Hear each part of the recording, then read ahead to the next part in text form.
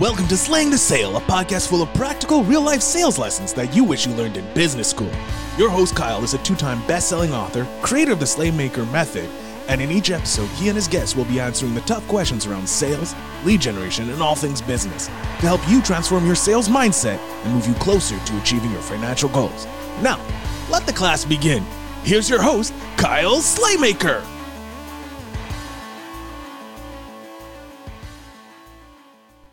All right, welcome to Slaying the Sale with Kyle Slaymaker. I am your host, the one and only Kyle Slaymaker, if you have not figured it out by now.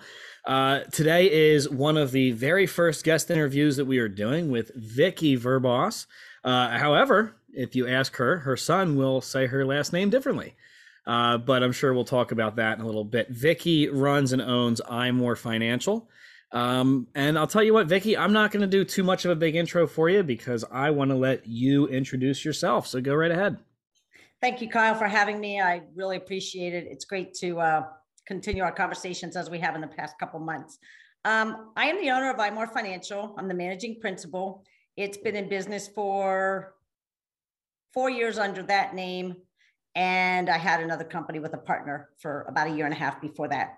I am a financial advising firm. I do all lines of insurance, including home, auto, life, investments, annuities.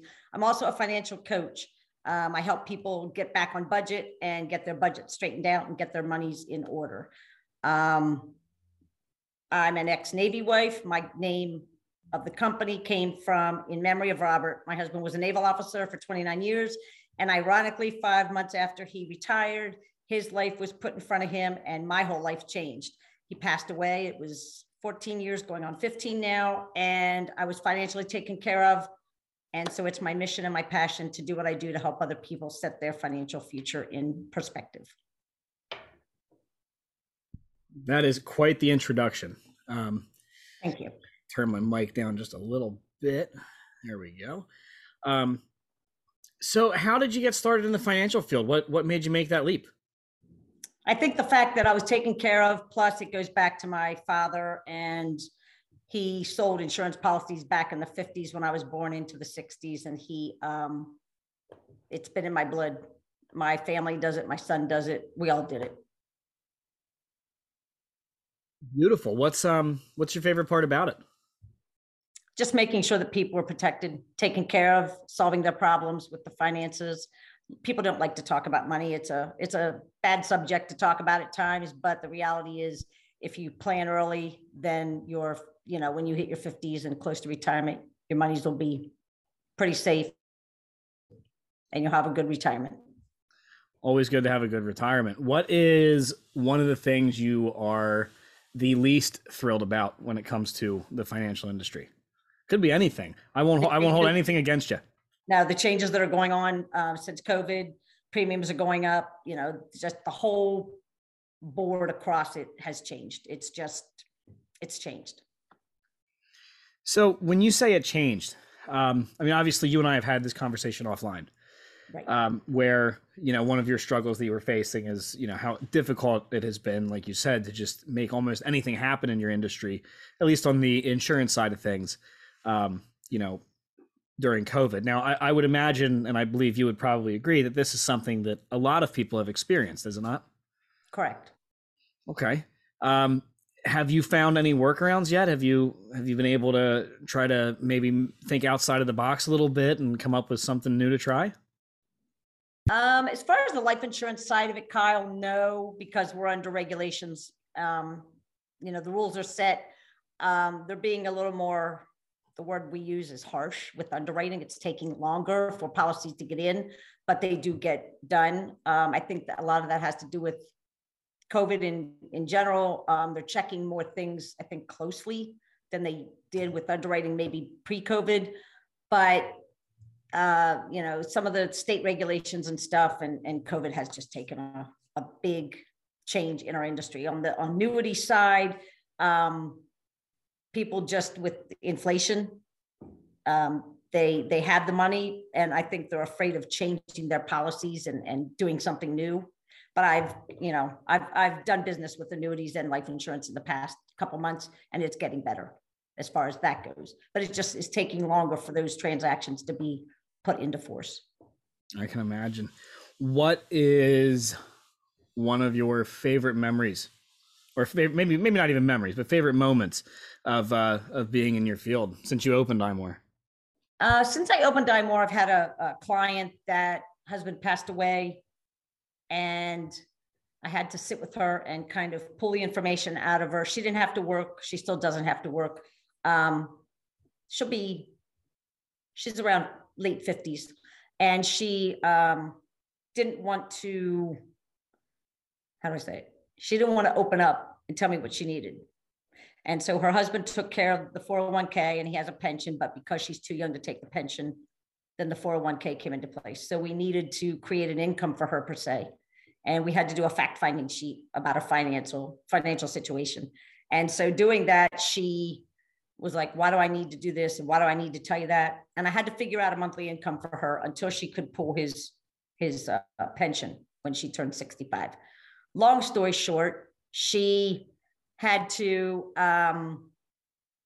really dig down deep with her finances. So we figured out what she needed. And once that was done, and I saw the look on her face being happy that everything was finally completed after 4 months of hard work and digging deep, those clients are the ones that really touch my heart. The ones that are like, oh my gosh, I can relax. I have an income coming in.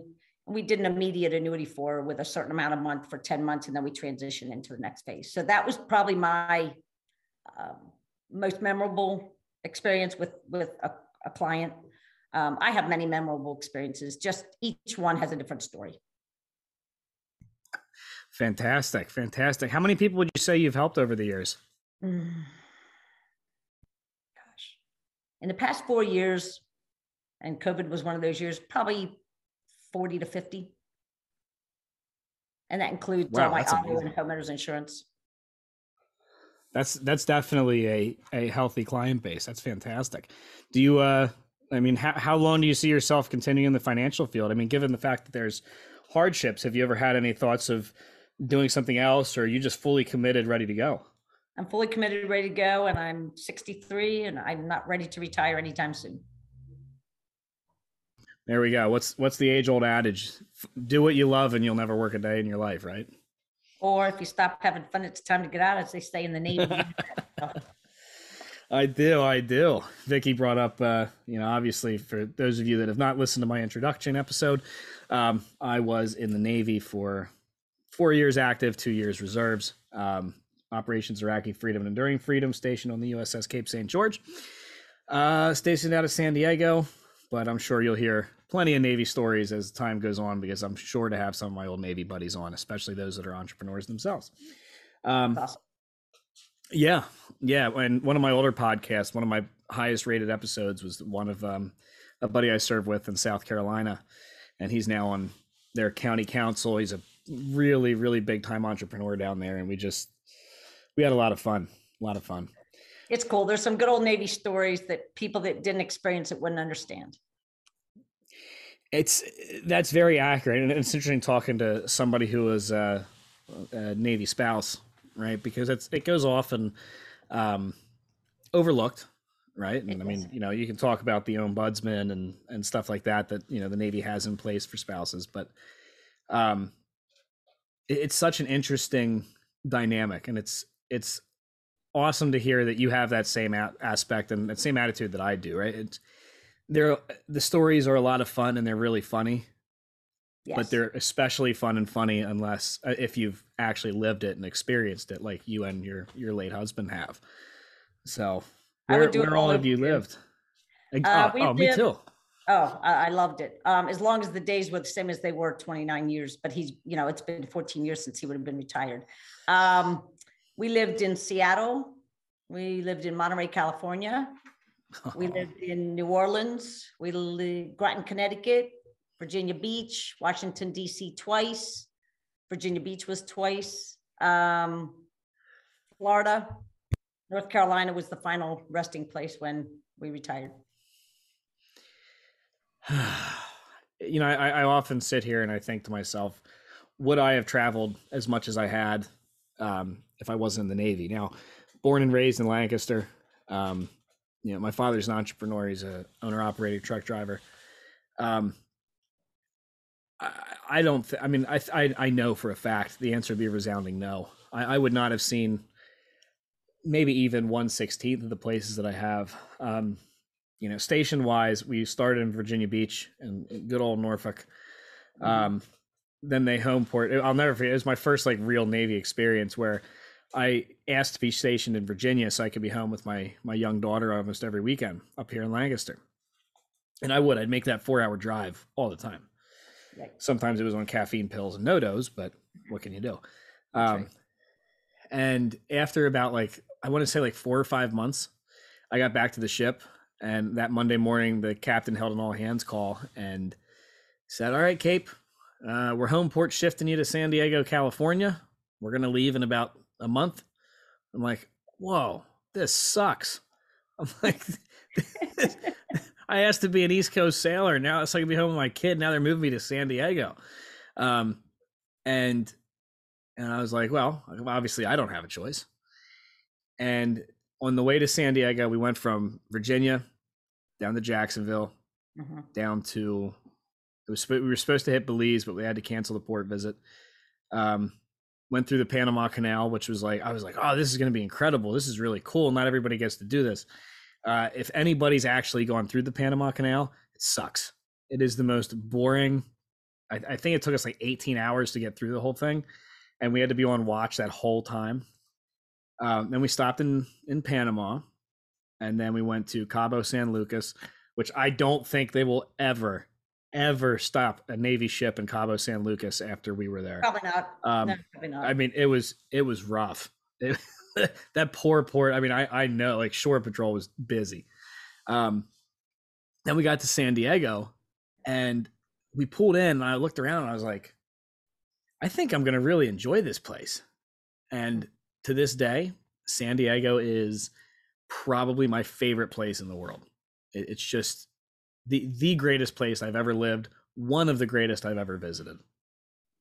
I would second that. Virginia Beach is like my second home. Again, I was born and raised in this area, Mechanicsburg, Camp Hill area, Pennsylvania, but I went back to Virginia Beach at Thanksgiving, and that was the first time in 20 years that I had been back since 2000 when my son graduated high school, because from there we left and my son went to college and we went off and did our thing as the rest of his years to progress. When 9/11 happened, we were in DC for 9/11. He was supposed to be in the Pentagon.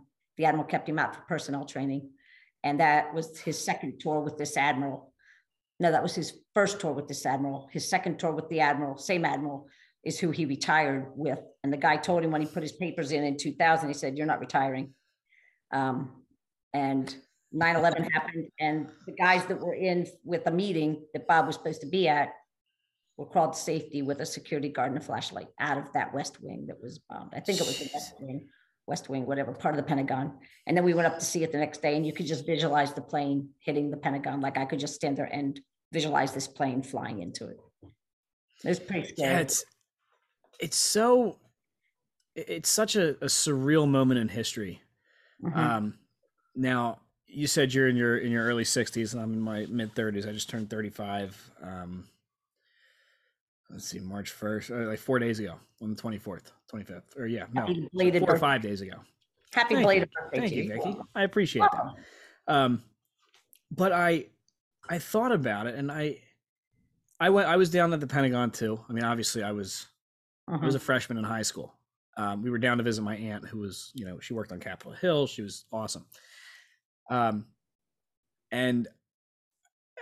that the image of the debris cleanup and where the plane hit and everything, it's seared into my memory like it is everybody else's, especially those that went and actually saw the destruction and devastation.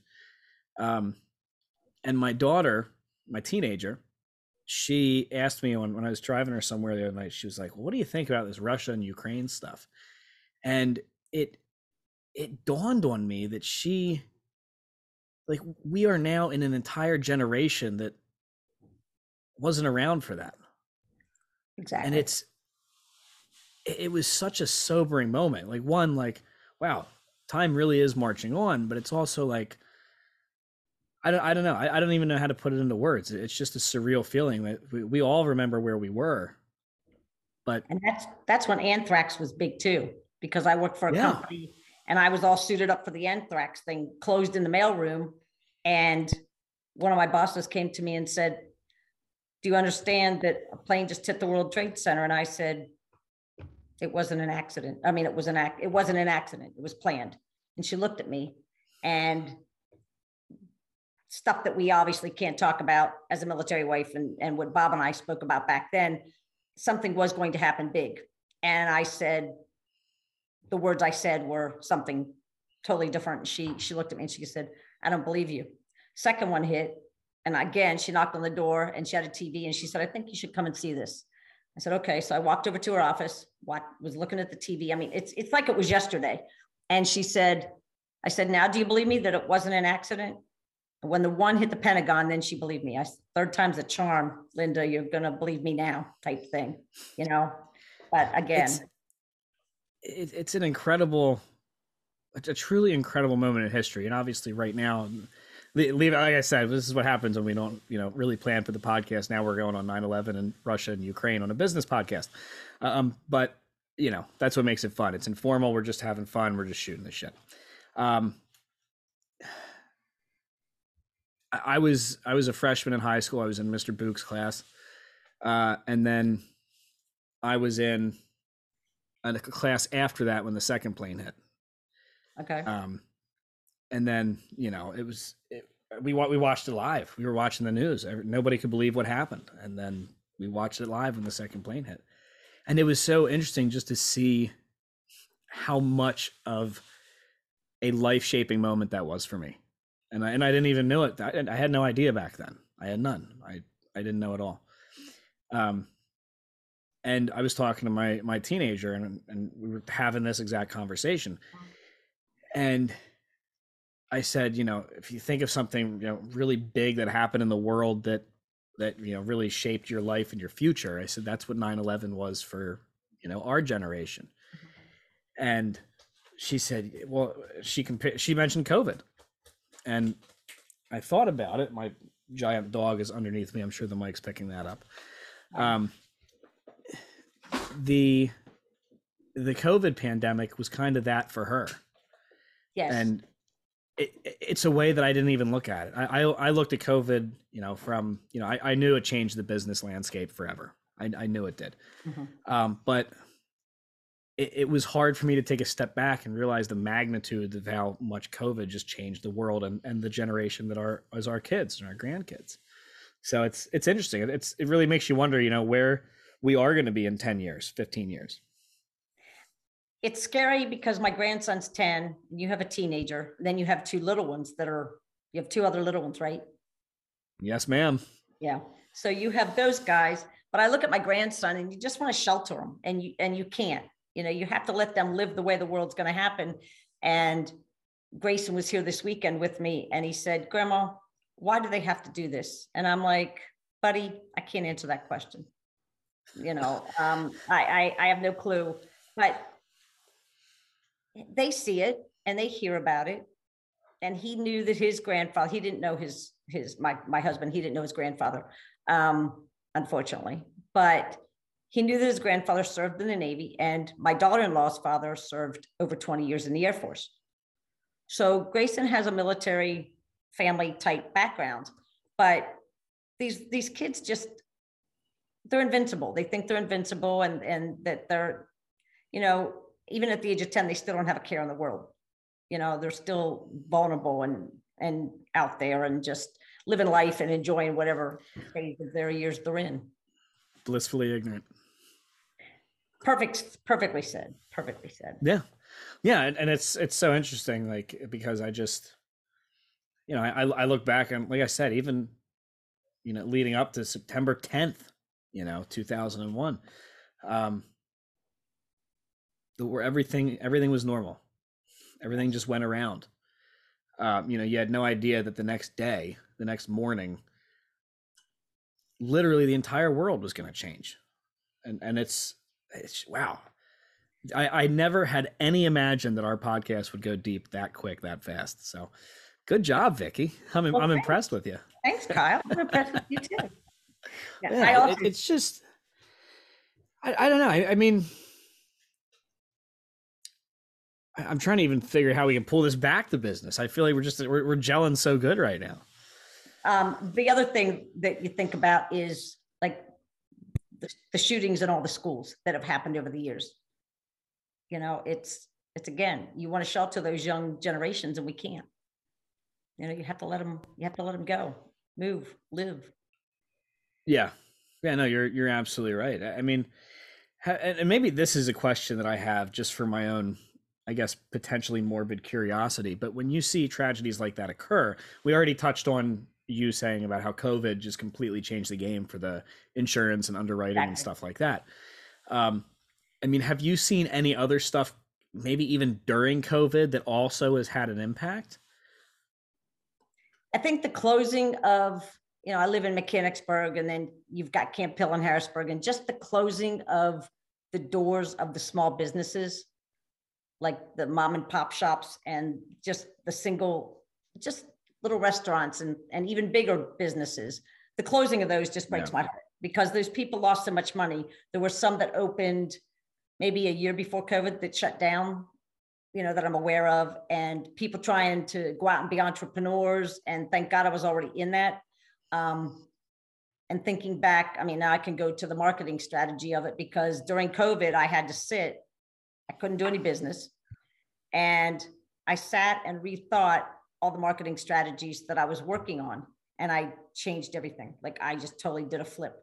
So that was, you know, COVID in some ways was a positive thing for people that were already in business, that could look at things and say, how can I shift and make this a positive thing for my business and myself to continue to bring income in when COVID is over? And nobody expected it, I don't think, to go on as long as it did and as bad as it was. But you think about things because you have the time to think about it. All businesses were closed. Even in my world, a lot of people are working, my marketing alliance that I'm connected with out in Michigan, a lot of those people are still working from home, and they're taking on more responsibilities because they lost employees. So now some of the people that, you know, now there's more case management stuff being put on top of these employees, you know, and you see it everywhere. See, that's a really interesting point, because, you know, obviously it's very easy. This isn't even just with COVID. It's very easy to just focus on the negatives.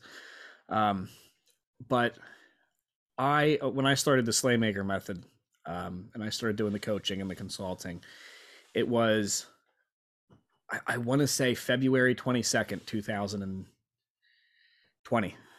Because 19 was the year my brother passed, so it wouldn't have been that year.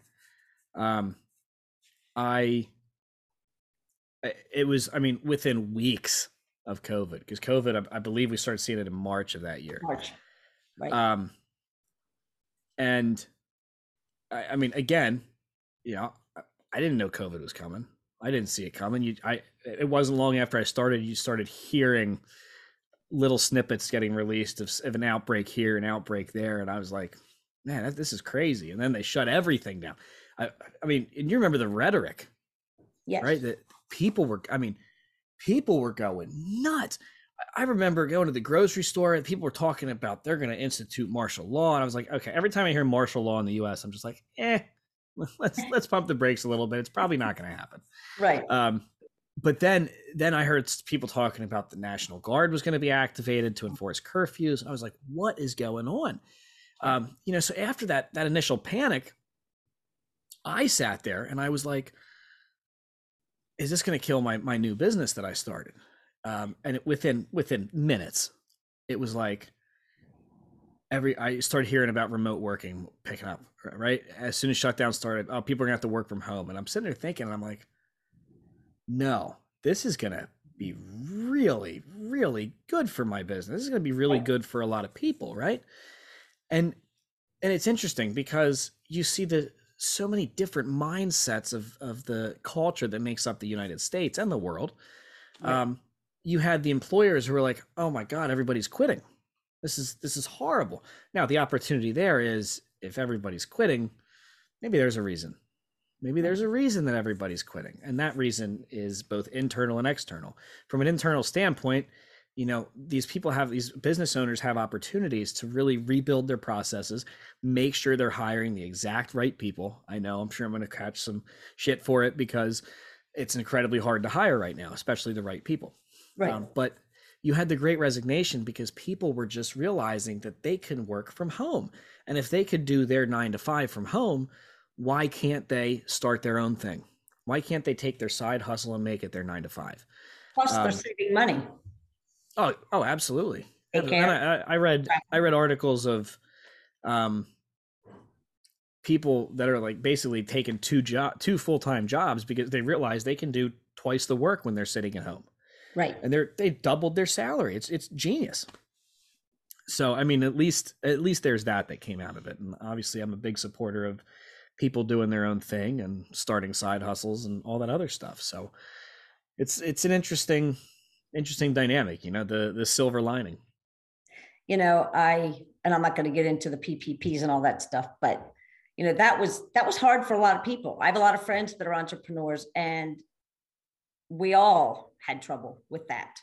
And again, the regulations that were put on it for the small businesses were tough. And, things come out of it. I feel bad for, again, the people that have to double up, that I know the manager of a local fast food restaurant here. I met him years ago. And so he's doing everything under the sun, from cashier to food prep, and he owns the restaurant. He manages this restaurant, and he's got to do everything because he doesn't have the people to do it. And then I think some of the people didn't feel appreciated because some of his assistant managers and those other people, I'm sure, had to come in and just do double, triple duty at times. But to keep that business going, you as the owner have to do what you got to do. And you and I both know that from being entrepreneurs or even owning a business out in the brick and mortar world, Oh yeah. But yeah, it's crazy. I mean, I was able to acquire my other license on the property and casualty side, because I always got asked, do you do auto and homeowners and renters? And I'm like, no, but I can give you somebody. And the current company that I'm with, he came to me and said, do you want your PNC license? I'm like, not really. He goes, but I need somebody. I want somebody that has insurance business and insurance experience to do this. So I went out last year in the beginning of 2020 and started studying. And again, the licensing part of it, I couldn't take the test every day. If I would have flunked it, I could have taken it the next day, back in the day when I got my life and health license. But with COVID, they weren't allowed to have as many, areas open to take the test. So it was, yeah. But again, it was a good thing. There's the good and bad in everything, and you got to make the best of what you got. Yeah, you're absolutely right. You absolutely do have to make the best of what you got. Vickie, any parting words? Any parting words of advice? Actually, you know what? Let's keep going. Let's keep pushing through. Let's see what we got. Just because I'm having so much fun here. What advice do you have for somebody who's just starting out? Right now, obviously, we touched on always look at the silver lining.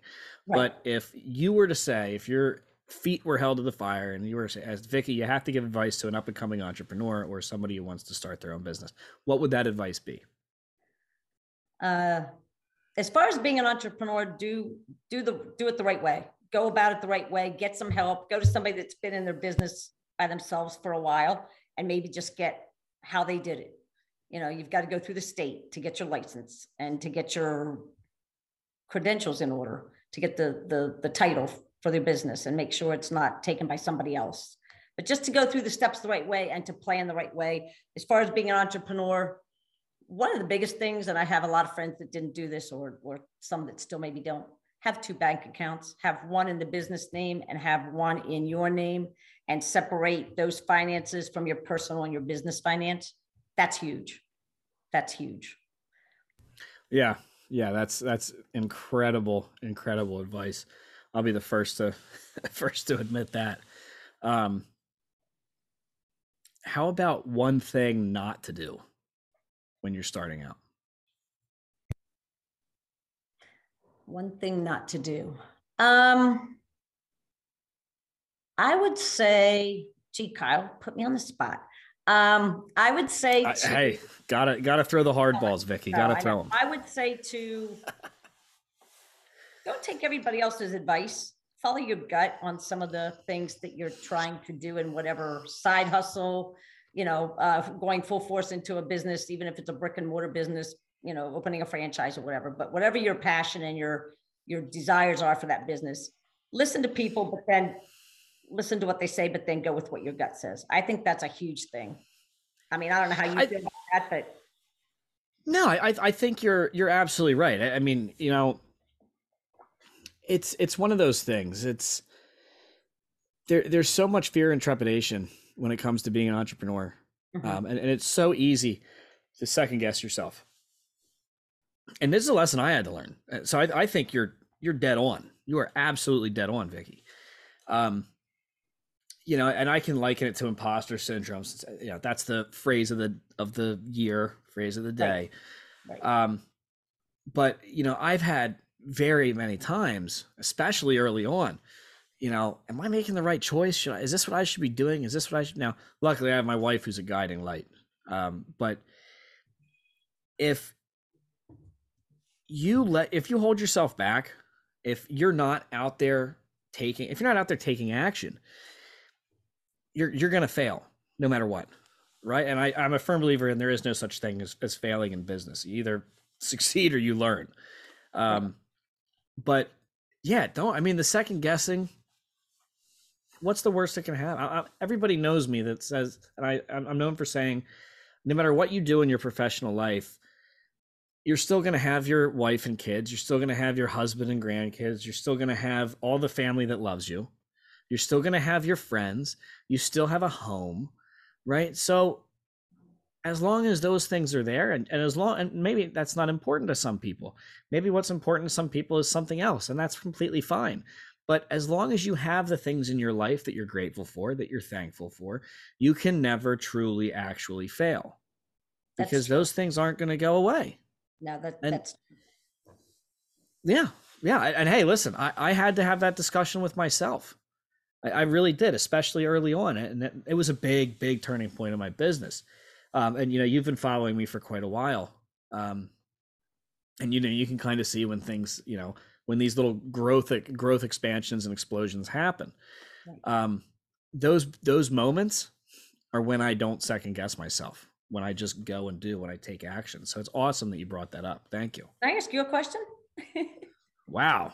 I wasn't expecting it. Hit me. No, do you ever wake up in the morning and you really don't want to do what you have to do that day for whatever reason, but you still know that in the back of your mind, you have to get up and do it because it's the right thing to do and it'll be better on the other side of that? All the time. Almost every day. Me too. Here's a big thing, right? I'm going to toot my own horn here. And for listeners that, well, if anybody's followed me for more than a flipping day, I love talking about myself sometimes.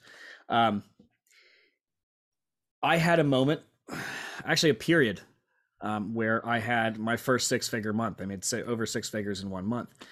And I was like, oh my God, I hit my goal. I always wanted to have a 6-figure month. It was incredible. And then something happened the next day. And I was like, well, I hit my goal. Now what? Mm-hmm. Do I continue doing this? Or, yeah, well, the answer obviously is yes. But I was like, I'm going to take my foot off the gas. I'm going to back it up a little bit. I'm going to start taking some downtime. And some interesting things happened when I took that downtime. One, I got much closer with my family again. And that was a huge wake up for me, because I was like, you know how to do this and spend time with your family. You need to get back to that. But I would often be like, well, I'm already booking out for 2023. That's how good things are going right now. So I very well, Vickie, have days where I wake up and I'm just like, I'm going to play PlayStation 5 with my kid for all day long. I'm going to get some housework done. I'm going to go take an extra walk or whatever it is that I'm doing. But I did that so much that I had this aha moment, like, hey, it's still your job to grow. You set out to make this impact. So you have to do it. You have to post regularly. You have to write the blogs. You have to close more deals. You have to make more videos. So yeah, I do absolutely have moments where, do I absolutely need to do these things? No, I do not need to do these things, but I want to do these things. Exactly. And that's the key word. You want to do it. I felt the same way, and I thought maybe I was the only one that felt that way. That's why I decided to ask you that question, because I've got some things sitting here that should have been done last week, and I haven't done them. And I'm just like, and I'll get to them when I get to them. But things have changed for me. I'm just little things that I'm changing. But again, you said making that impact and getting out there and keeping on it. You know, I didn't post all weekend except on, did I post Sunday? I didn't post like Saturday because I was with my grandson, and we took pictures and stuff, and I posted it out there Sunday night or whatever. And it was like, I missed a day of posting. Oh my God, the world's going to come to an end. It didn't come to an end. But you know, when you're used to doing something consistently in your routine of the day, it doesn't happen. And then you wonder why, you know, but again, it throws you off. You gotta take a step back. I work at night because then nothing's open. Clients don't call me, and I can catch up on the paperwork. And that's the worst part. But I have a virtual assistant, and she's wonderful. Yeah. And if I didn't have that, you need those things. I just hired her in January. Good. I'm glad that's going well for you. Yeah. I mean, you know, you can be like me and you wake up seems like flipping week, and there's a new Facebook ban that I've managed to pull off getting. It's all from and listen, for those that are out there, Vickie and I have known each other for a little bit. She's been following me for a while. I don't post anything inflammatory or anything like that. I may drop an F-bomb here and there. But like I try to exude positivity. I try to exude, exactly. You know, I try to represent what winning looks like to me at all times. And that's important to me because I've had people that have reached out to me and said, you may not think it, but I wake up and I read your posts every single morning to get my day started, because you're so uplifting, you're so real, and you're so inspirational, and your posts are making such an impact on so many people, you have no idea. So when I get notified from Facebook that I've got a ban for an Al Bundy gif that I posted last year during football season, it's like you got to be shitting me. Like, are you serious? That happened twice this year for the same gif that I posted almost a complete year ago. And it was like that, right? It forced me to take some time away. It was only like a day, 2 days, but it's weird. But I think you brought up a good point. You know, you don't have to kill yourself. You don't have to go, you know, above and beyond. Once you master scheduling and you really start living and dying by the calendar, and you make sure you treat yourself and your people around you right, everything will come. It will absolutely come. I've always said, if I get to a point where it's like, okay, all my cases are in, I don't have any new clients coming in the door, why not? And I talked to a girl that is on she's my marketing, she's on the team that I deal with. And she says, just when you say you don't have anybody, it all just comes flowing in. And it's true. It's so true. It's like, okay. And now 3 people last week said, will you run my quotes? Sure. And they're still sitting there. And it takes 10 minutes. But those 10 minutes sometimes are a lot of time, you know? All of my clients live and die by the calendar. Live and die. If it is not on the calendar, it does not get done. And if it is not in that exact specific block in the calendar, it's going to wait, or it's going to, you know, go earlier. But that is one of the best pieces of advice I can give anybody. Oh no, I agree. I mean, everything. And I always schedule time with my wife first. I'll schedule time with the kids. That goes on before anything else goes on my calendar ever. And it always will. It also provides me a hard stop time for work.